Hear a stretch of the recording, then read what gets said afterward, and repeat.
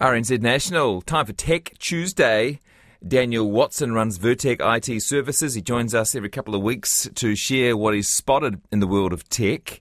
And, like a lot of conversations recently, Dan, all around the world, should we start with ChatGPT? Yeah. There's quite an interesting story which came out of the States, where a New York lawyer is facing his own court hearing after his firm was caught using ChatGPT for doing some legal research. That's the kind of the warning, right? Like you remember the X-Files, the great old TV show? Of course. Yeah, where they had the poster on the wall, "The truth is out there." Mm-hmm. Except it doesn't have on the poster the other half of that saying, which is "so are the lies." Yeah. So this is the thing about like this AI. It's garbage in, garbage out. It's only as good as the information which has been fed to it. And if it's sourcing the information off the internet, plus it's been given the license to create its own content. Well, what this guy ended up getting is he was submitting briefs to the court, which had completely false court cases, complete with quotes and precedents and all the rest of it. It was fabricated from whole cloth, but I'm sure it looked completely reasonable to the lawyer who submitted it. Oh, well, that looks great. And that's the warning, I guess, is that like if you're using a tool like that in a work environment, you've still got to check it. Yeah. You could say that this was the one guy that got caught because his work wasn't up to scratch, but perhaps there are hundreds or thousands of other lawyers using this tool around there, and they're actually checking it properly, and it actually is improving their efficiency. Yeah, perhaps. I guess what it will spark is probably a more ring-fenced or a designed product, right? That is specifically made for the vertical of US lawyers, right? Because you wouldn't want just a generic law one, because hey, there's so many different jurisdictions out there that if you're using a generic tool, you're going to get generic results, and the law is not like that, right? It's dedicated to determining the truth of a situation. So you're not entitled to your own facts. It might be good news for New Zealand's lawyers, because it's possible we're too small a market for anyone to bother building an AI engine specific to our jurisdiction. I wouldn't count on it. I bet you there's people already. Maybe. I do wonder if the first people to do this stuff get a harder time. Like, the National Party recently got a big scandal because they were using artificial intelligence to create photos for their campaigning. And I can't help thinking in a couple of years' time, probably everyone's going to be doing it. It's maybe just that they did it first and people aren't used to it, that they get all the heat. What do you reckon? Well, marketing, that's essentially that's what they're doing at that point, because you can ask it to create the generative AI to create a white middle-aged voter, and if that's what you want to target, then they'll create a generic-looking face from that, right? And ethically, what's the difference between that and paying a white middle-aged actor to pretend to be a white middle-aged national voting voter? Yes, I guess so. I mean, look, you could. What's the difference between that and having a cartoon? Well, normally a cartoonist would get paid for it. Like, I don't see a problem with it myself. I'm sure there's others who have come up with it. All I'm saying is that possibly the shock of seeing it for the first time means they get more stick for it than they might deserve. Yeah, that first mover, and then you know what? In 6 months' time, people will just go, "Oh, like that's what's happening now." Okay, you get used to it, and there's a lesson for us there, is that going back in time, calculators were banned from exams when I was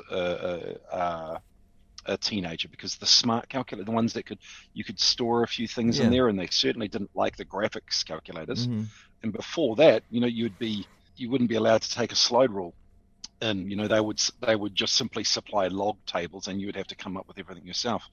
I guess part of it is changing the way that we test and judge people's capabilities, because life is not an exam where you're not allowed to bring reference materials into it. Actually, life is a continuous open book exam. Yeah. So it really is kind of testing, the world is testing how good you are at adapting to what the current environment is and how can you bring the best tools to bear. Though I suspect there was never a big debate over whether the slide rulers were going to take over the world and annihilate the human race through nuclear extinction.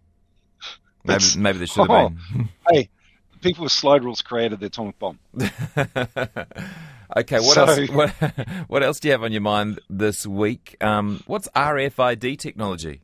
Okay. So RFID, you'll encounter, the key cards that you might have that allow you to get through office doors or at the bank or in corporate buildings. It's the same idea. It's a little circuit. It doesn't contain a battery. It's simply powered by the electrical field that is put out by an RFID reader. Those little white boxes that you'll see next to doors.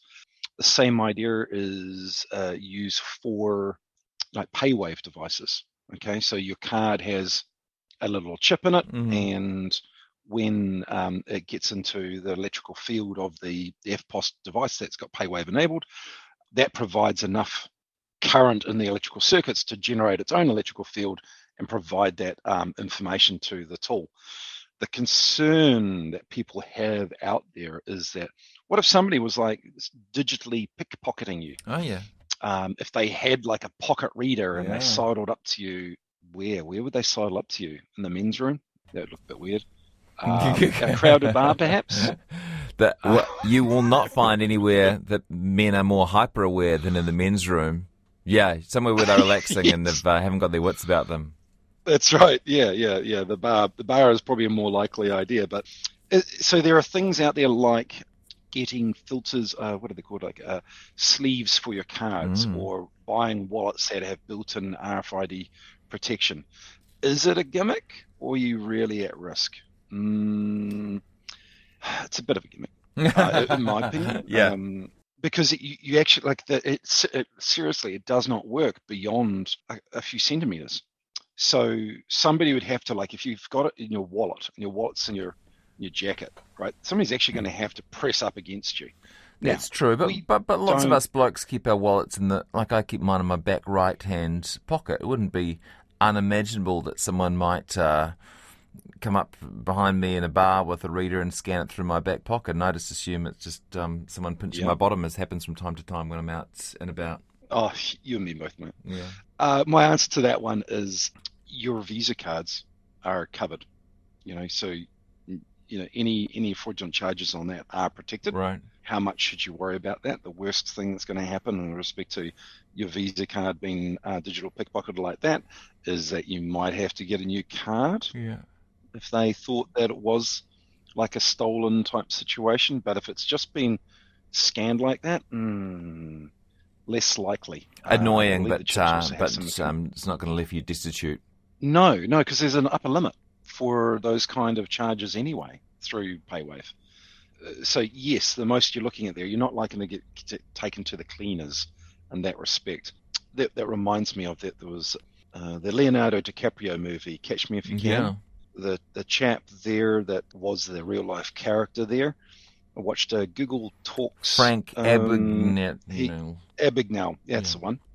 So he did a talk, and somebody asked this question at Google: what is the one piece of advice that he would have for people who are concerned about having their financial details stolen online through e-commerce? And he said, just put everything on your credit card. It's protected. Yeah.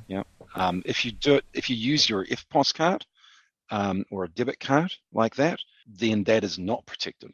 But going through Visa is. So put all your bills through, any payments you're doing online, put it through a Visa, and you're going to be more protected than if you never use it. Okay. So don't buy the jeans with the reinforced steel pockets just yet. Just use a card that has some sort of protection built in. Yeah. I mean, unless it's a fashion choice. Yeah, maybe. It could be. Okay. I've seen worse at Fashion Week. Thank you, Dan Watson, Vertech IT Services. I've enjoyed Tech Tuesday as always. Have a great week and nice to chat. You're welcome. You're up.